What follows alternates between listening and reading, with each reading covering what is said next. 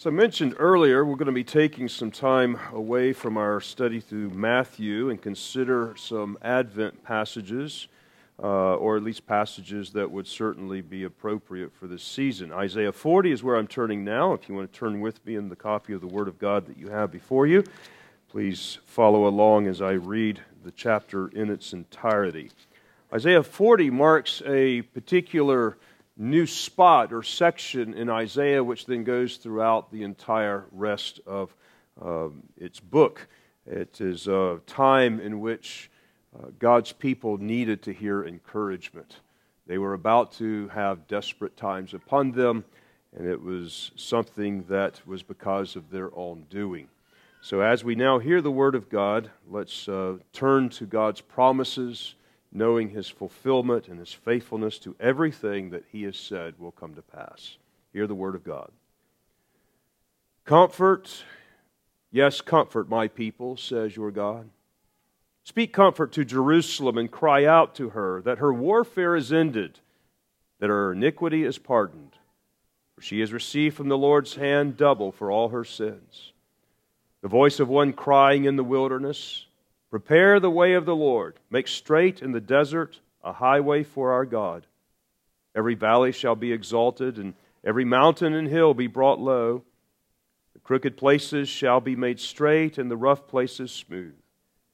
The glory of the Lord shall be revealed, and all flesh shall see it together, for the mouth of the Lord has spoken.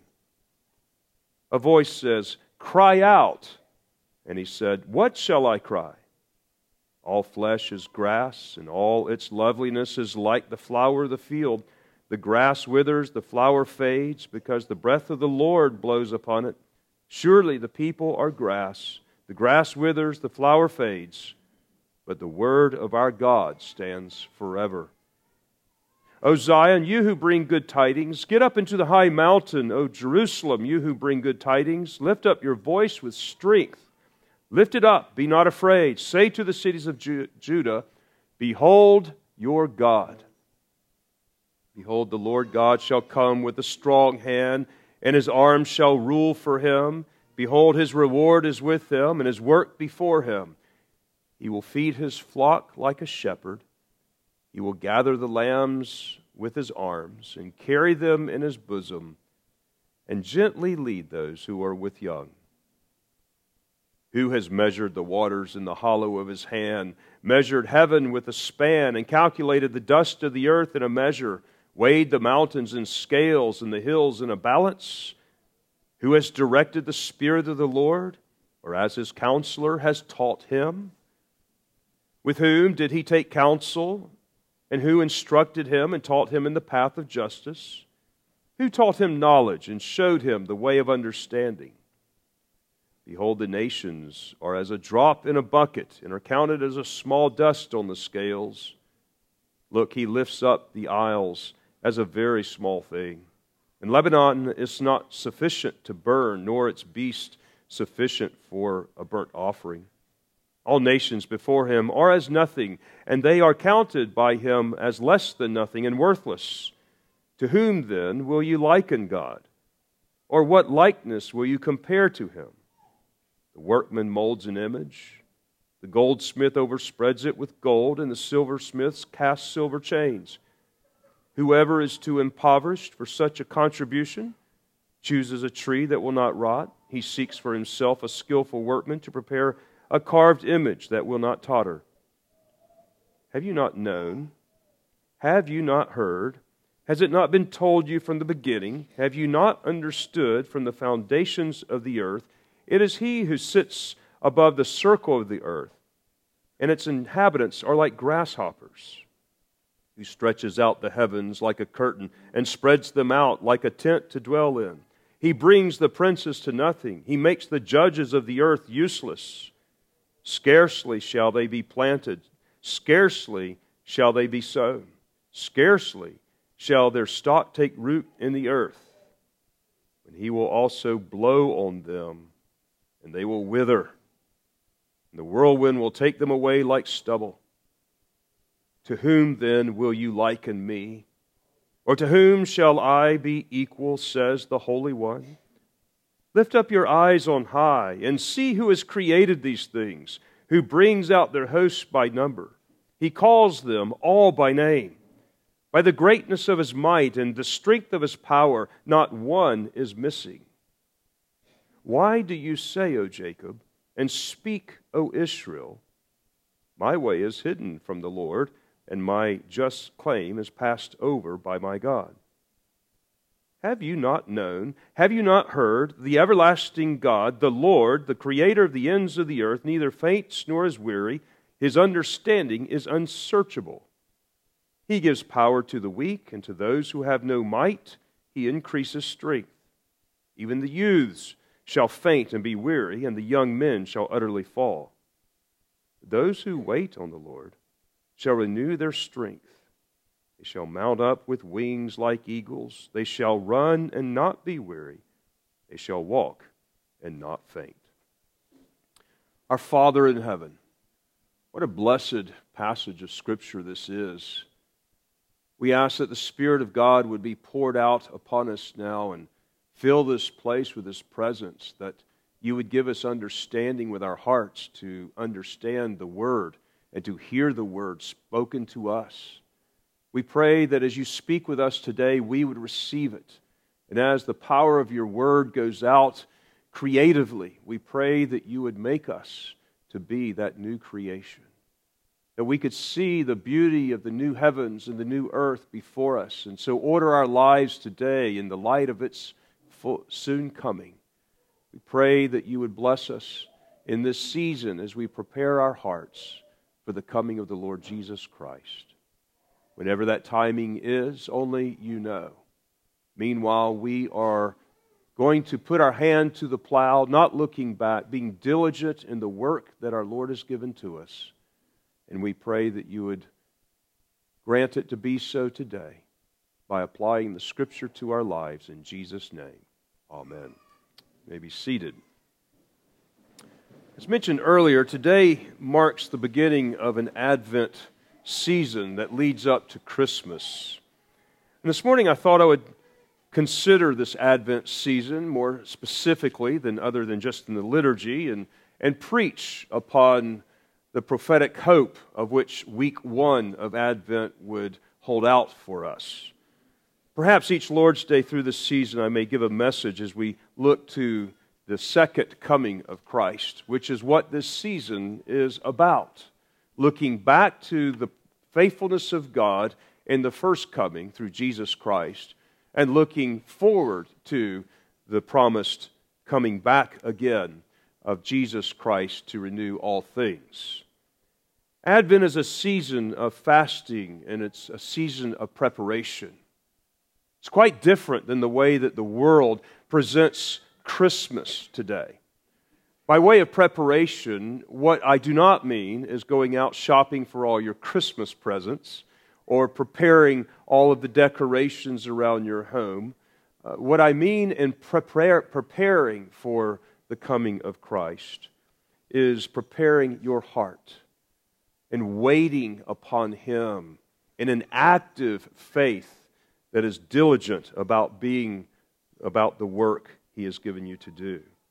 So during this season, we not only look back to His first coming and we think through those things through the prophetic word that God has given our fathers in the Old Covenant, knowing that the story, we have clarity in that in the coming of Christ.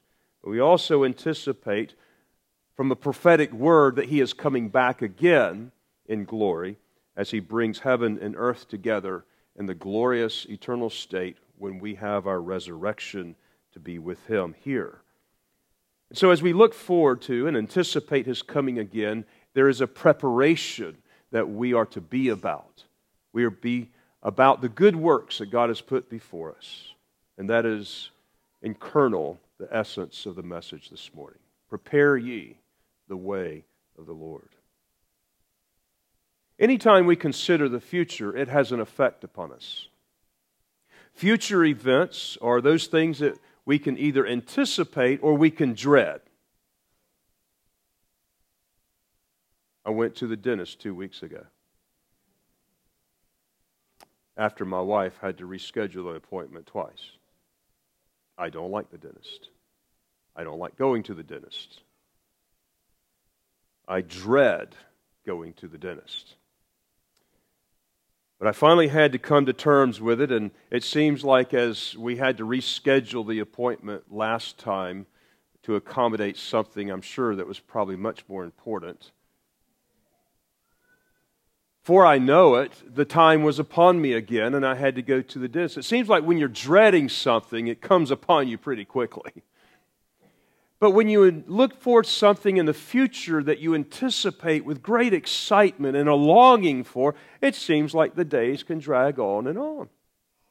Think about some of you young couples, thinking about the day that you're going to get married, and you think about preparing for that great festive day and all that's going to go into it. And time just seems to drag on and on and on. And then it finally comes. And what a wonderful day it is. But the future and how we view it influences us today in how we live. It influences our attitude, and it influences what we do and our behavior.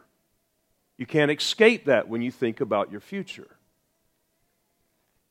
So as we think about the future of Christ coming back, it should influence and affect a way of thinking in our attitude as well as our behavior of what we're going to be about today in the present tense. And that's what Advent is about. This first week of Advent, the emphasis is upon hope. Hope. The hope that we have given to us in the prophets. It's a prophetic hope. A hope that the prophets foretold something that promised something that God had said will be. And then it comes together and is realized in Messiah. This is the prophetic hope. And through this week, we read through the prophets. And as we read through the prophets, we read it with a mind that Messiah will fulfill the very word of God that He has given to us. And so with that, there's hope. When Christ comes, there's hope. When we look forward to His coming again, that's what we hope for. And with that, there's great encouragement. There's comfort. There's strength. As we see God's faithfulness in fulfilling exactly what He had promised through the prophets of old, we should have even greater certainty regarding the second advent that He will accomplish it exactly like He has promised. God is faithful to His covenant. The first week of Advent focuses upon prophetic hope. It's about prophecy and the word of prophecy. There's a lot can be said about prophecy here, but let me give us just a few thoughts that we can then frame the message of the week as we consider hope through the prophets. There's lots of activity in Bible exposition today regarding prophecy.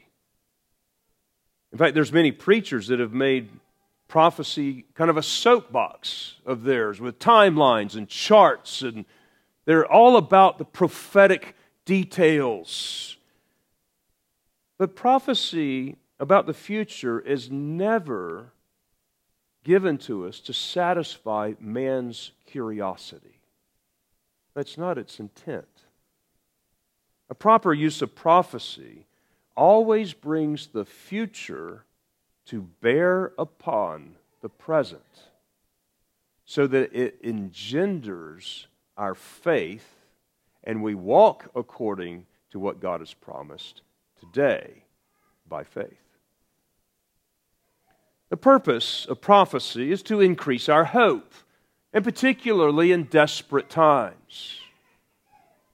It should work in us a greater sense of excitement of what God has promised so that we live accordingly today, according to what He has promised. That's by walking by faith. We look to what God has promised.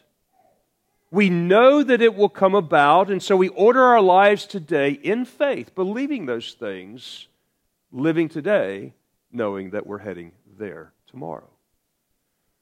That's walking by faith. That's why if you don't believe that, then so much of what we are about as Christians seems very foolish. We walk by faith.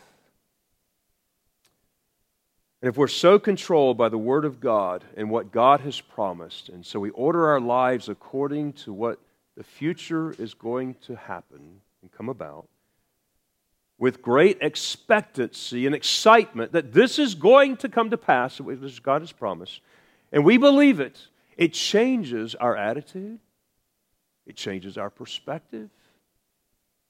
We should not be pessimistic in life, no matter what the tribulations may come, because God has promised victory. God has promised glory. God has promised renewal. God has promised new heavens and new earth, which has already come to pass and begun in the resurrection of Jesus Christ. Now, if you don't believe any of this stuff, that activity is just going to seem like a waste of time, and you won't give yourself to it. Examples of some of those waiting and anticipation, as we see in the earlier parts of the narrative of the Gospels. You have Anna the prophet.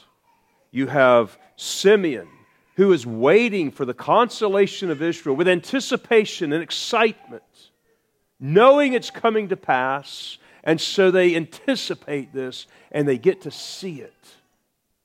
Wise men from the east who were most likely trained in the way of the visions and prophecy of Daniel the prophet, who was there hundreds of years, centuries before its fulfillment, knew how to study and look for the things that Daniel had prophesied there in Babylon, and then they come when they see the star finally appearing, because they were waiting and watching and preparing and expecting with joy. So they had gifts, and they knew the time, and they came.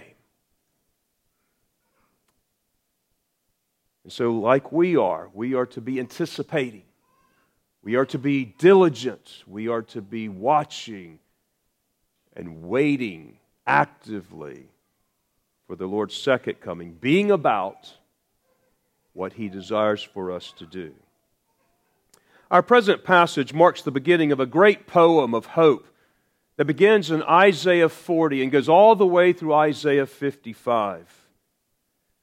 And we begin our journey in this Advent season. We're going to be called to prepare our hearts for Christ's return. By looking forward to what God has assured to us, we order our lives in the present. That's what this is about. Living holy and godly unto Christ Jesus, doing the good works that He has already put for us to do. So let's consider this word of comfort from God to His people in days of old, because we may be about to enter a difficult season as the church in America. And we also need words of comfort, not words of despair. Isaiah 40 through 55 is an extraordinary poem. It's about the comfort and the way of God, and the way that God brings comfort to His people. The word of comfort was to a very particular situation. Because at the end of chapter 39 of Isaiah, the prophecy was given to Israel that they're going to go away into Babylon, into exile. And that's kind of discouraging. The Babylon was going to come, and they were going to raid Jerusalem. They were going to make war with Israel, and then they were going to take away the Jews into exile, into Babylon. Destroying the temple, destroying the city even. This is difficult news to bear. God's people, Israel, had forsaken God, see. They followed after the idols of the world. They followed after the wealth of the world and what wealth can buy. They valued those things more than they did their God. Hezekiah was the king at the time. Hezekiah was very wealthy, and Babylon had heard about the great wealth of Hezekiah. Hezekiah turned sick, and the king of Babylon took interest, and he sent letters to Hezekiah, sent presents to Hezekiah, and then finally sent ambassadors to Hezekiah to come visit. And Hezekiah receives these ambassadors from Babylon, and he shows them all of the wealth of his house and all of the wealth of the temple, all of the wealth that God had given them and blessed them with. And so God says to Israel, "So you've shown Babylon all your treasures? I've got news for you. That's what you have valued. You have valued these things more than you have valued me. So the day will come when all of it, will go off to Babylon." In 2 or 3 generations, that's exactly what happened. The Babylonians came in, they took all of the wealth in the temple, all the wealth in the king's palace, and they took it to Babylon.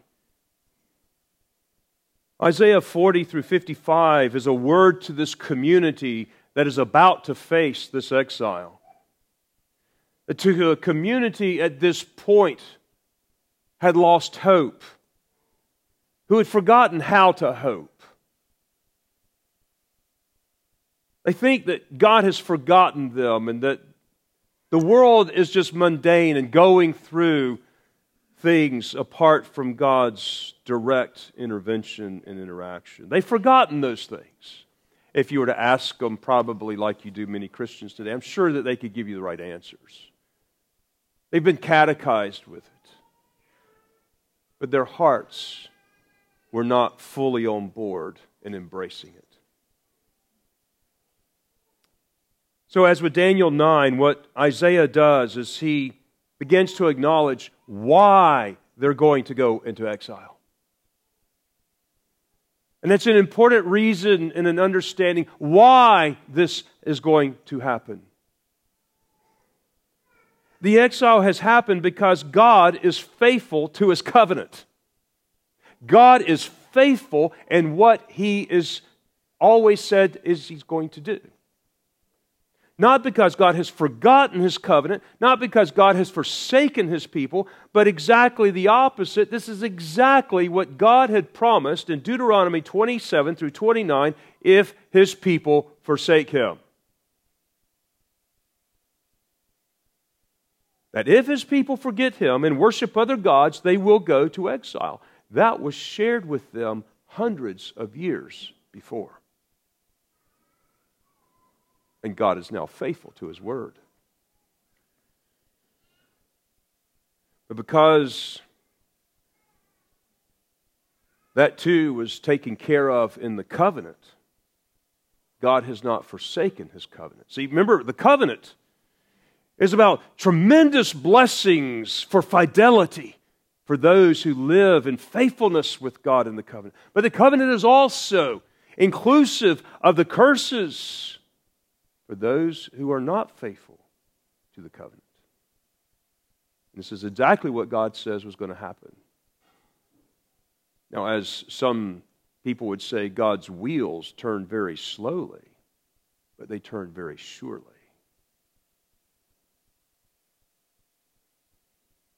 The covenant is seen as His word. This is what He said. The powerful word which God speaks, and what God speaks does come to pass. Always.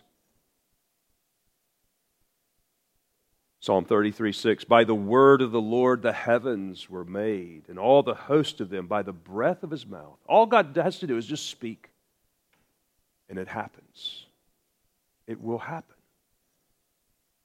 The prophet looks back to Genesis, and he sees how God brought everything to pass in the very word in the beginning.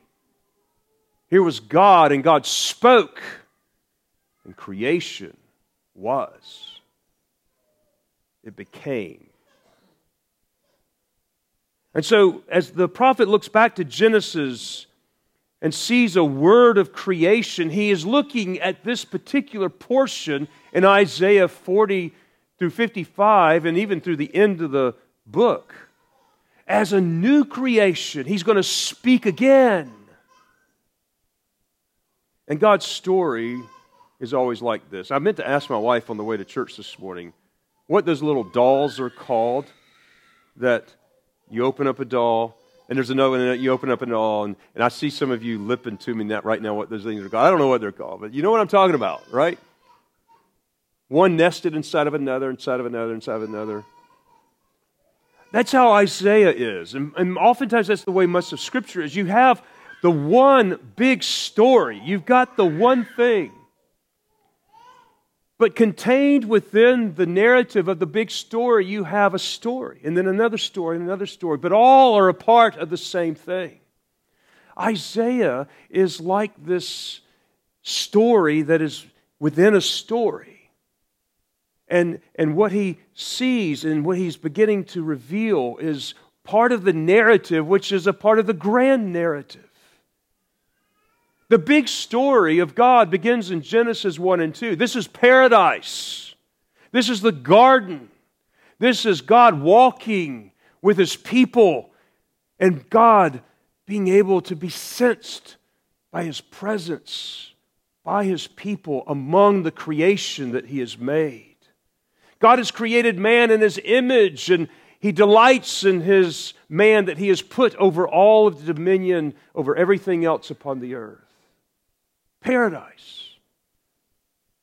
But then paradise falls. That's Genesis 3 through almost the rest of the book, of the Bible. And then in Revelation 21 and 22, paradise is restored.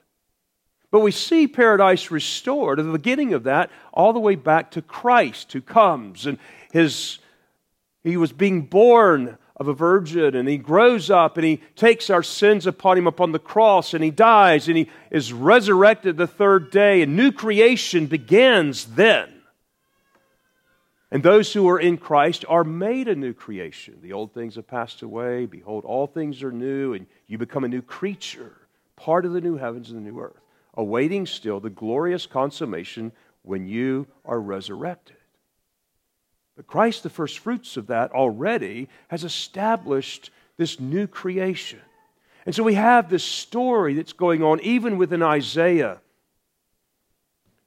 And the people have fallen again. And we have the theme of creation, and we have this theme of fallenness. But we also have the word of prophecy declaring a new heavens and a new earth through a new covenant.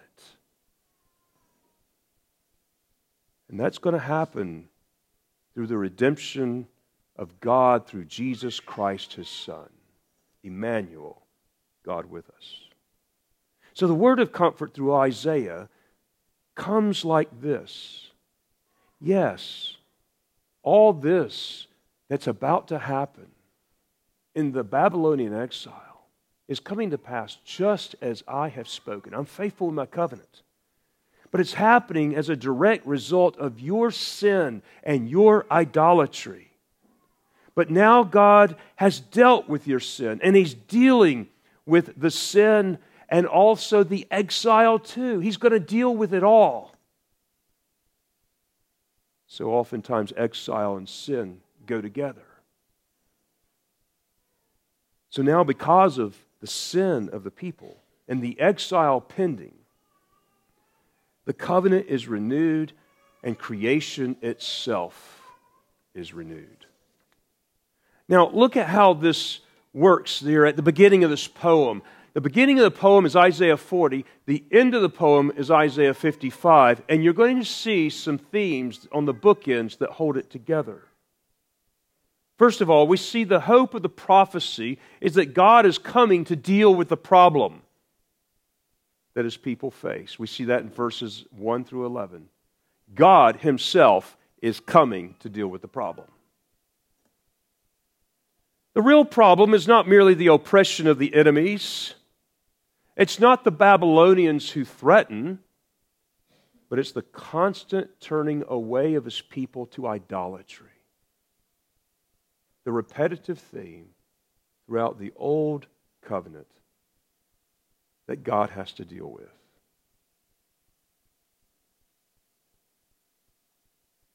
It is that reason that God brings oppressors.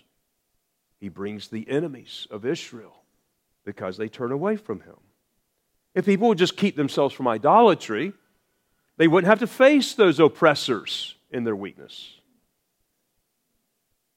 But they don't. So God brings them. So it's not just merely dealing with the oppressors. He has to deal with the issue itself, and that's their heart. That's their wickedness and their idolatry that keeps turning away from Him. And He's going to deal with that too, once and for all and finally. They need to be delivered from their sins. And in verse 2, that's what it says He's going to do. He's going to take care of forgiving them of all of her iniquity. The iniquity is pardoned. Their warfare will be ended. In verse 3 and 4 is a preparation for that very thing. And this is actually what is prophesying, of course, who? Verse 3 and 4, we hear very clearly that being echoed in the New Testament, referring to John the Baptist. But there is a preparation for coming. And John is going to prepare the way of the Lord shortly, right in the midst of the Lord's ministry about to come. And he's preparing the way for Yahweh Himself to take care of the sin problem, the idolatry problem, the oppression problem, all of the enemy problem. And that's why His baptism was one of repentance. Turn from your sin and follow the Lamb of God, who takes away the sin of the world. And so, that's what this season's about. This season is about preparing your heart. Prepare the way. Repent of your sins. Deal with your sin. Put away your idols. Straighten out the pathway in your own heart. Prepare for the Lord's coming again. Be diligent in the labors that He has gifted you to do. And don't be slack in the good works that He has foreordained and already prepared and that He's calling you to. Prepare the way for His second coming. That's the message to us this Advent season. Now notice in verse 5, there's something here about the glory of God. The glory of God will come upon them. It shall be revealed and all flesh shall see it. Now this is the glory of that which led them in the wilderness. The glory cloud and the fire that comes down upon the tabernacle. And so the glory of God fills the place so that the priests could not even come in and minister. This is the glory that is revealed to us in Jesus Christ, the glory of the Father.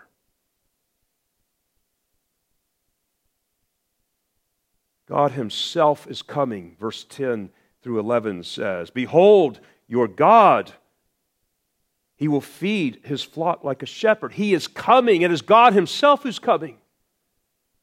It's not just a new king. Oh, it will be that. Not just a different kind of priest. Oh, it will be that. Not just the prophet that Moses prophesied. It is God Himself in all of these things is coming to you. Behold, your God is going to manifest Himself right in your very midst upon this earth.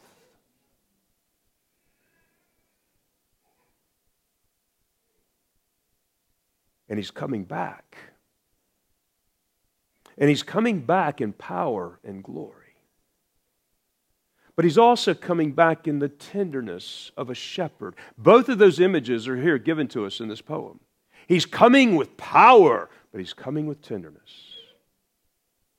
Now, how can you manifest both of those things? There's a picture in Revelation 5 that I think manifests it for ourselves. And once, on the one hand, we behold Jesus as the Lion of the tribe of Judah, the fierceness of a lion. And as his enemies behold the fierceness of a lion, he's coming in this power. He turns, and what we see of him is a lamb as if it were slain. He's both of these. Revelation 5 and 6, we see Jesus presented as both the lamb slain and the Lion of the tribe of Judah. Isaiah then takes this sequence of Isaiah 40. He's going to take it all the way to Isaiah 55.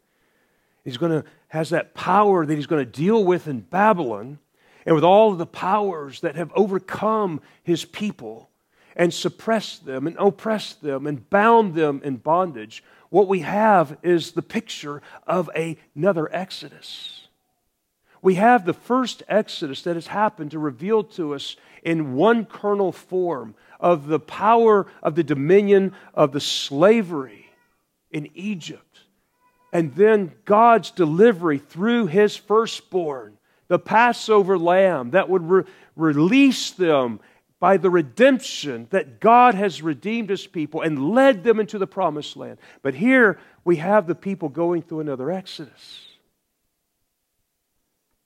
They're going to go back into Babylon, and they're going to need to be released again. But when they do come out of Babylon, they're going to find that they're still under foreign oppression, and they're waiting for the real Exodus. The real Exodus is going to be through the Passover lamb. It is going to happen through Jesus. God be with them. He's Emmanuel with us. And here is God Himself going to deliver them once and for all. The ultimate Exodus, the ultimate release from all of the exile, and all of the sin will be dealt with, and idolatry will be put away, and God will be with His people, and He will be their God. They have forgotten this, oftentimes like we forget this. In Isaiah 40 through 55, this beautiful poem, you'll see two different strands through this poem. You're going to have a strand of Passover, this liberation that brings God's people out of Egypt through the Red Sea and into the Promised Land through Passover. We're going to see that in the poem of the suffering servant finding a climactic point in Isaiah 53. We'll see also the Day of Atonement, which was an annual but solemn fast where Israel remembers their sins and they confess them and God forgives them in token. We see these two coming together, Passover and Day of Atonement. And the people now are going to exile because of their sins. They need forgiveness. They need atonement. They need a new Exodus.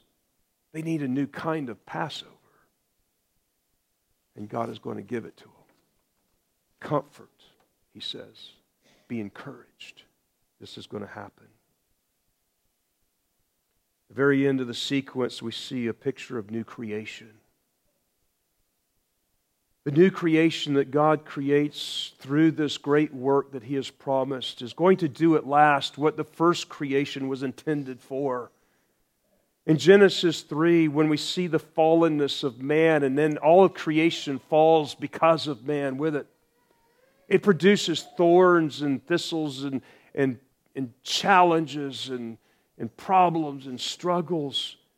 Very similar to how Isaiah paints the imagery in Isaiah 5 of the vineyard of the Lord that then goes wild and produces all the wrong stuff. But the time is going to come in this new portion, in Isaiah 55, when this poem is coming to its close. He says, instead of the thorn will come up the cypress tree, and instead of the briar will come up the myrtle tree. And it shall be to the Lord for a name, for an everlasting sign that shall not be cut off. There's so many blessings that Christ Himself brings, that in Isaiah 65, We even see that the lamb and the lion come together. And we've seen that picture already. But there'll be peace. When we hold this whole poem together from Isaiah 40 to 55, what we're seeing is a return from the exile that they have not even yet gone to. And it's a promise that they can look forward to. And they can order their lives today in light of the return. So that when they are called to return, they will return. Many of them made their lives very comfortable down in Babylon after the exile, and they did not come back. Well, how is this going to all be accomplished? How is this going to happen? It's going to be the same way. He breathes creation in the very beginning. By the word that He speaks, it will be done. See, that's all God has to do, is He speaks.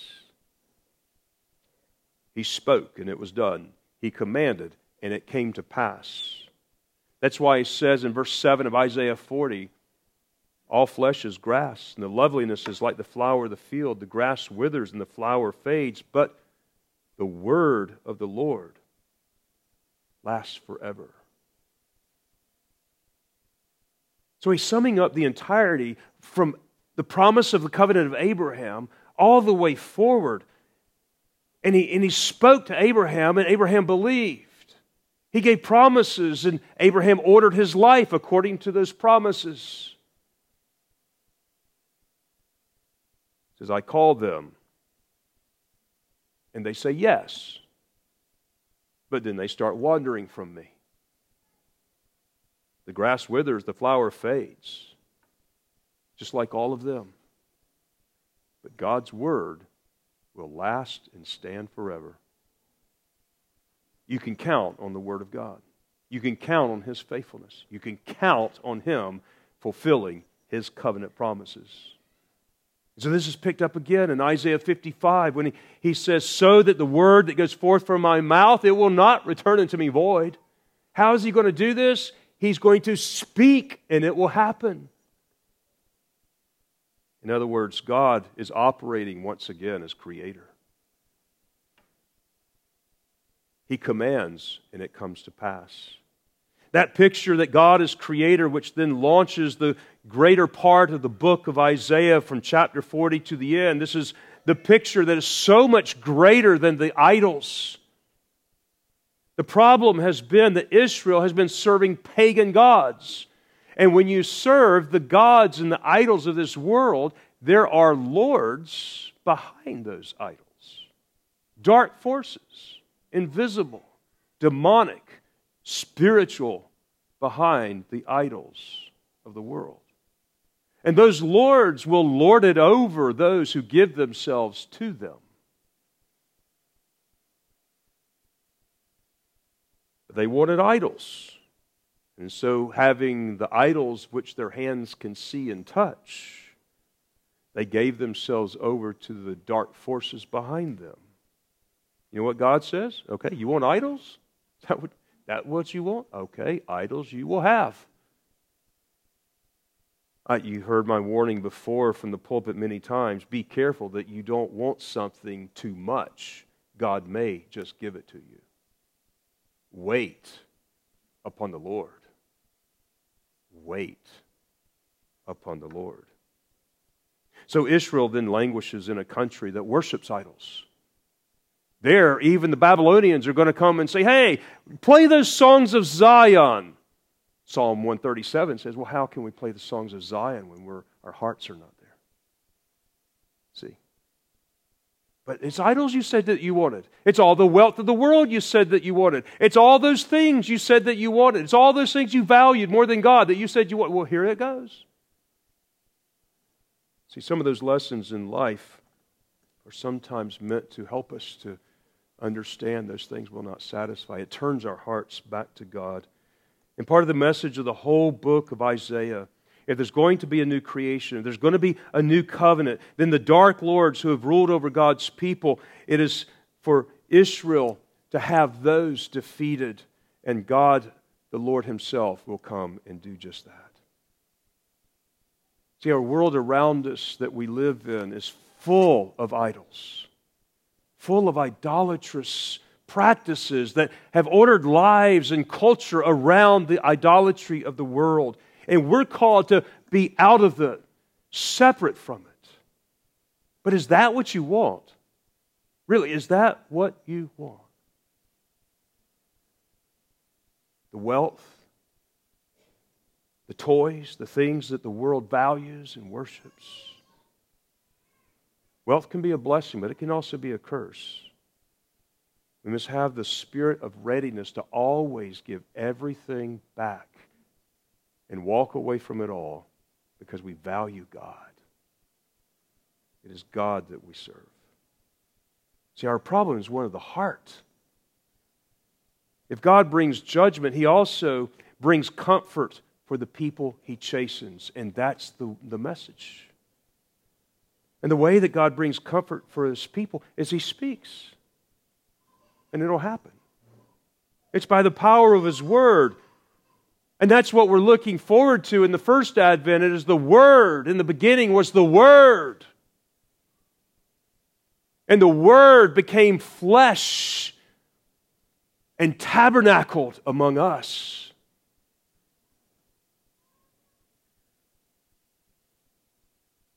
We have this prophetic hope then that engenders wisdom. A wisdom which begins in the fear of God. And if you've been under my ministry for very long, you know how I define that. I'm parroting Dr. Barrett. The fear of God is living in the constant awareness of His presence. That is the beginning of wisdom. In the last part of this chapter, chapter 40, verse 12 through 31, is the majestic picture of God the Creator. And that's what we have in the wisdom literature of the Scriptures. The majestic look of God. This is Job chapter 38 through 42, part of the wisdom literature where God then shows Job Himself.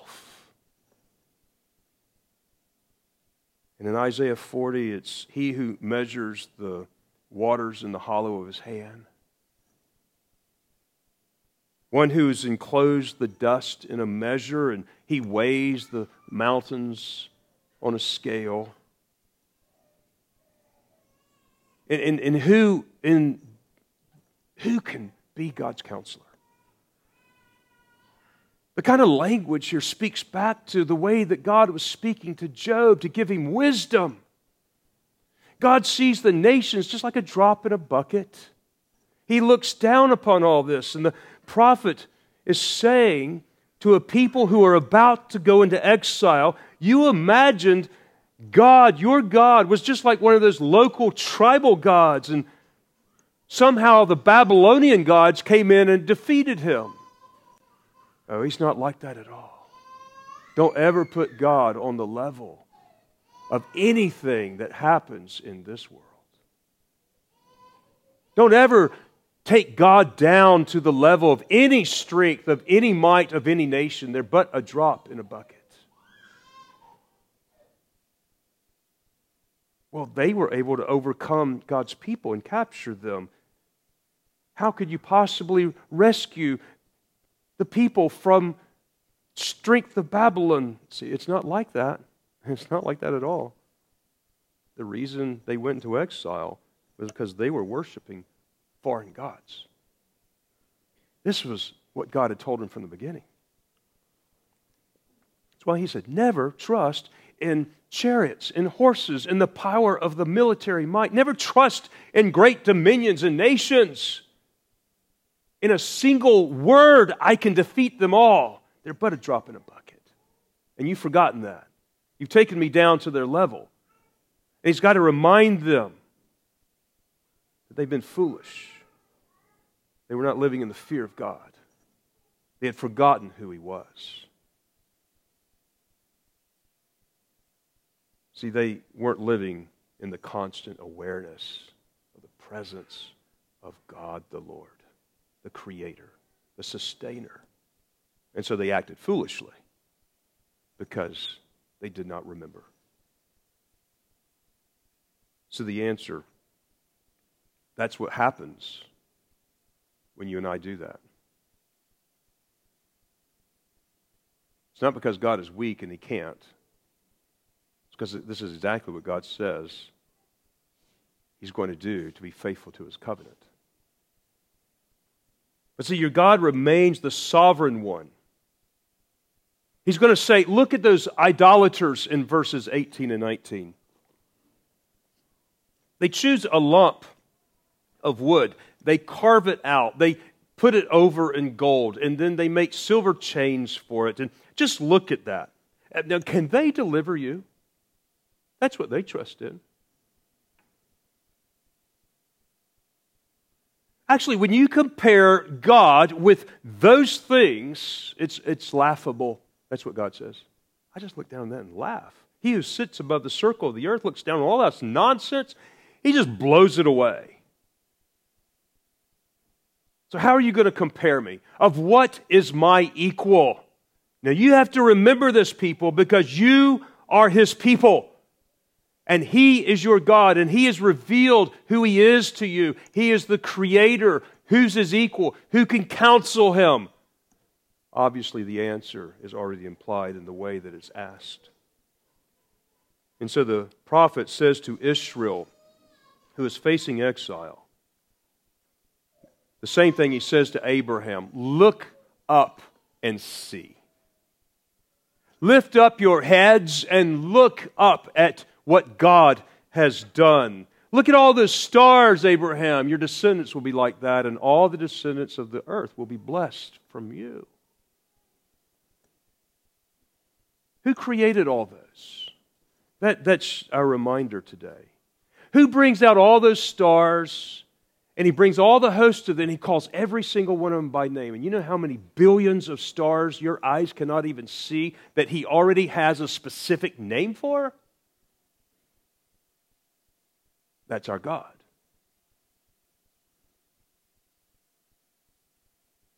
He's great in strength and power. Not one star is missing. So He reminds them in verse 26 to 28, He reminds them who He is. Hence, why do you say to me that my way is hidden from the Lord? He doesn't see. He doesn't take notice. So I can do this little sin and he won't really take notice. No, God is faithful to His covenant. Men, don't try to hide your secret sins in your closet. God is faithful to His covenant. He will chasten His people because He loves you. He does not want you to go that way of the world. Hence you say, my way is hidden from the Lord. Have you not heard? See, they choose to forget. That's what idolatry does. When we give ourselves over to idolatry, it blinds our mind and we truly forget who the God of eternity is. We forget. But Yahweh is the everlasting God. He neither faints, He's not weary, He doesn't sleep. He always notices. And those that wait upon Him, give themselves to Him, trust in His word, wait for His delivery, they will not be disappointed. They will neither grow weary nor will they faint. Even those who wait on the Lord, they will rise up and be strengthened in His power. That's how this poem gets started. And then it moves into the invocation of the ancient story where God arouses someone in the east. And then Abraham and Sarah, we look back to what God has done in their life and what He's promised. And we remember what God has promised for them and what He did to Abraham and Sarah, He is going to bring about as well for His people Israel. Because it's all a part of the same covenant, a part of the same family, a part of the same promises by the same God. The same covenant mercy I showed to Abraham is the same covenant mercy I showed to David. It's the same covenant mercy that will be with you now and I will bring you back from exile. Comfort, comfort, he says to his people. I will overthrow all the powers that enslave you. And that will be the same God that will come in person. Behold your God. That's what this glorious poem is all about. And we have the great privilege on this side of the incarnation and resurrection of Jesus Christ to see all of this that has come to pass through His Word, His creational Word. And that's how John starts the Gospel, is it not? In the beginning, just like Genesis 1:1. When paradise was in the beginning and God created it, and it was all very good. In the beginning, John's Gospel says, was the Word. And the Word was with God. And the Word was God. And the Word became flesh and dwelt among us, and we beheld His glory, the glory of the only begotten of the Father, full of grace and truth. This Advent season, this week, as you consider the hope and the prophecy of what God has promised in His covenant, let me commend to you Isaiah 40 through 55, or even to the end of the book. Oh, you're going to see the fallenness, but you're going to see God interceding. You're going to see the suffering servant. You're going to see the new heavens and the new earth. You're going to see the new creation. You're going to see all of this in a microcosm from Isaiah 40 through 66.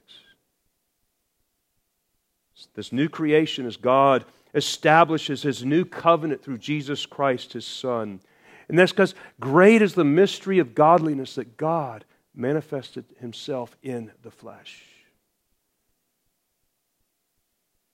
And Jesus is God in flesh. The glory of the tabernacle has come down upon us. And we beheld His glory. And this light shines in darkness to dispel the dark lords and to defeat them. So no longer do we have the dominion of sin. We have liberty to be instruments of righteousness for our God. We have been freed through the ultimate exodus. We have the perfect Passover lamb that was slain for us. The Lion of the tribe of Judah is who He is. And this Advent season, prepare yourself. Rekindle your love for Jesus. Live in the constant awareness of His presence and know the power of His Word. Don't trust in idols or your bank accounts or your wealth or your worldly values. Trust in the God who makes it all, who owns it all, and nothing that can happen to you will undo your comfort if your trust is in the right place. Rid yourself of sin. Don't entertain sin. Don't play with sin. Don't dabble with sin. Don't invite sin. Flee youthful lusts.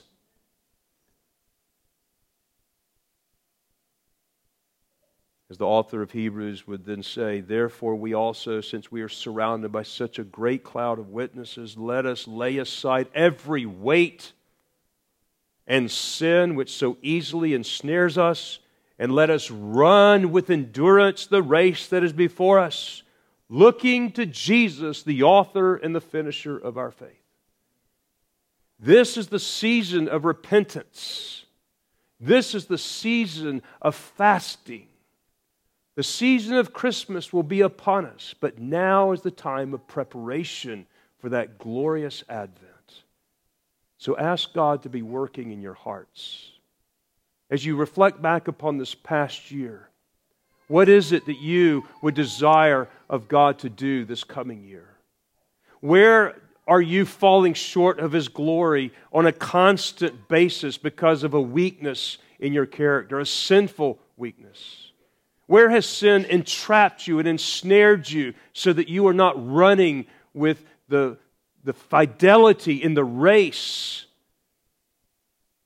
Those are the things you need to ask God to save you from, to cleanse you from, to release you from, and empower you so that you can be ready and not ashamed when He returns. Deal with sin in your life. Renew your covenant commitment to Jesus and seek Him and know His promised comfort. He will come and He will deal with you gently as a shepherd with lambs. And He will feed you from His own table. And that's what He's going to do today.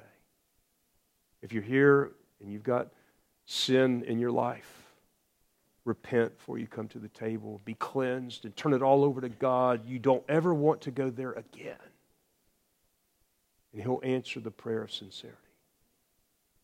If you're discouraged, this is the place of comfort. God transcends all of our earthly trials.